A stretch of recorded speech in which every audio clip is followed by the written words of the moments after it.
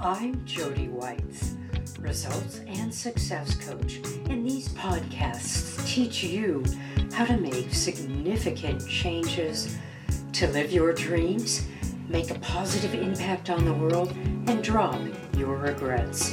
It's time for you to get spectacular.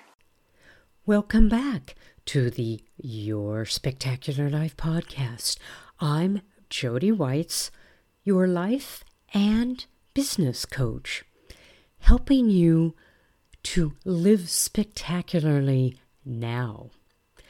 I'm going to be talking about how you can change your preconceptions to expand your views. Every day you bring a set of assumptions to your life and apply those thoughts to your situation and whatever's going on in the environment. We mainly do this to save time and our thinking resources. We are notoriously great at multitasking. And your preconceptions and your autopilot all go into this in developing positive or potentially negative habits. Now, for example, you may believe that you need to spend time on your phone or checking emails even before you get out of bed. Now, I get it that you want to fix any emergencies that have come up while you were sleeping, but spending more than a few minutes on your phone may hold you back from having a healthy routine in the morning, like exercising or preparing a nutritious breakfast, or even having the intention of starting the day calm so that intention filters throughout your day. Now, what happens is that we need to open up that preconception of, I need to spend time on my phone. Perhaps we can set an alarm, or we can say, that's just not good for me, and I've been working under this assumption for a long time. So let's look at different ways and different things that may get in the way of these perceptions or preconceptions, so you can live a life of challenging those and getting out of the box. So again, you can start loving your life instead of being driven by things you're not aware of or perceptions that you may have that you don't feel like challenging. Let's look at some things that get in the way. First of all is negative self-talk. Now, negative self-talk is perhaps the most challenging habit and perception to break.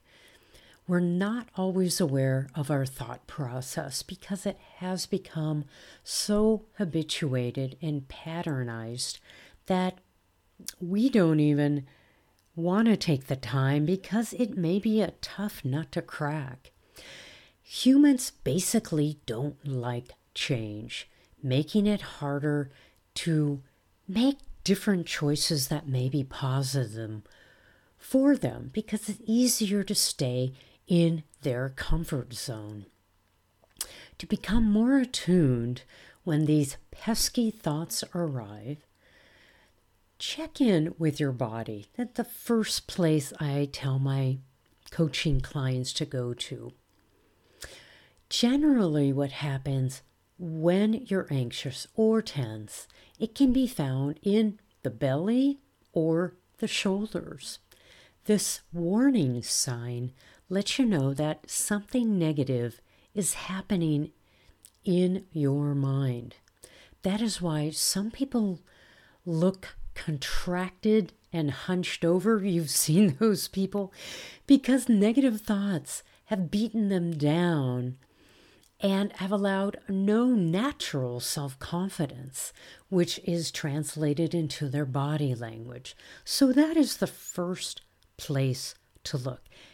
Am I feeling tense? Does my stomach feel contracted? Is what is coming up in my mind true or not true?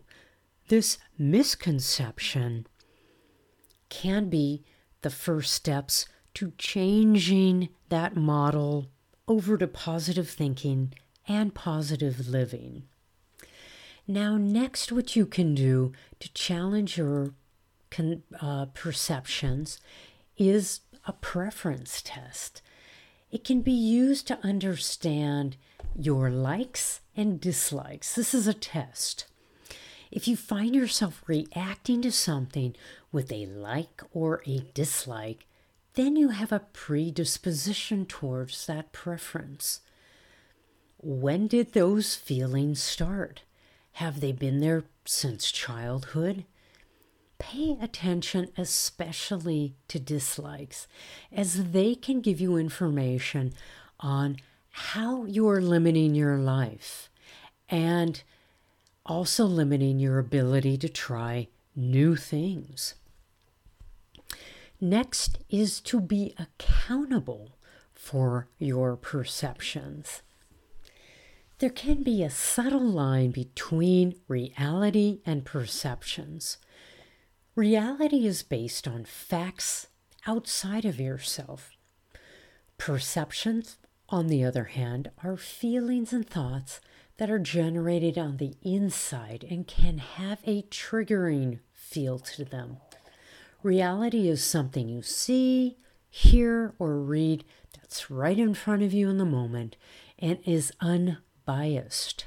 Perceptions can be steeped in criticism or judgments towards yourself or others.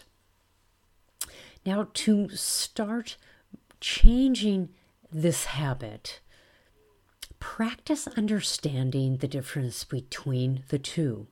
For example, a reality statement might come from a partner and sound like this. Perhaps your partner asked you to take out the trash.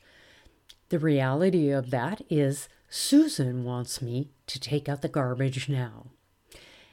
If you flip that around to a perception statement, it might sound like, why can't Susan take out the garbage? She always makes me do that. And besides, I'm busy right now. Do you get that? Do you get how much stuff you just put on that statement? And that is self-defeating. That is when you have to be accountable for putting a lot of stuff around Susan's request. Now, on the other hand, one is stating a fact, and the other brings levels of emotional turmoil. Which do you think will keep you stuck in your old patterned perceptions? Susan was just simply asking for you to do something. Take responsibility for bringing your own emotional baggage to that conversation. Instead of turning to your emotions that may cause anger or frustration, don't attach anything to Susan's statement. Simply hear the words and respond accordingly, expressing your views neutrally or following through with the request. Next is stop with the shoulds. Oh boy. Does this sound familiar? Many of us believe that words such as should, could, and better are normal parts of everyday speech. But if we look closer at their meaning, they tend to be judgmental. They also limit the ability to take action in the moment. These words also have a negative connotation and can make us feel like we haven't lived up to our intention. Yet, they get used over and over again as a way to put a placeholder in our lives. For example, let's look at exercise. How many times have you heard people say, I should exercise regularly? This becomes a null statement, or at best, a tepid wish to someday exercise regularly. What I've seen with my coaching clients is that perhaps if they say it enough times, they'll find the motivation to do this. This is the preconception of wishing. If you really want it and repeat it enough to yourself, maybe it will magically happen. Yeah, right. Now, if you stop using the words and ask yourself, what do I have to do daily to exercise regularly? Then you start getting information for your next step, namely mapping out a set of actions that will help you with follow through. You've gone from wishing to actually doing, thinking about it, finding a way to actually make it happen. Challenging your preconceptions can open and allow you to reframe your thoughts, actions, and intentions. It can also open up some exciting possibilities to take risks and to elevate your life in new ways that you haven't considered before. I want to thank you for listening to this podcast episode. If you'd like more information or perhaps to listen to more episodes, please visit the yourspectacularlife.com website. Thanks so much, and I'll see you later. I'm so grateful that you've listened to the end of this podcast. Please subscribe, rate, and review it, and share it with your friends. I love teaching insights so that you can have a more impactful and meaningful life. It's my mission to build a thriving community of happy, fulfilled people.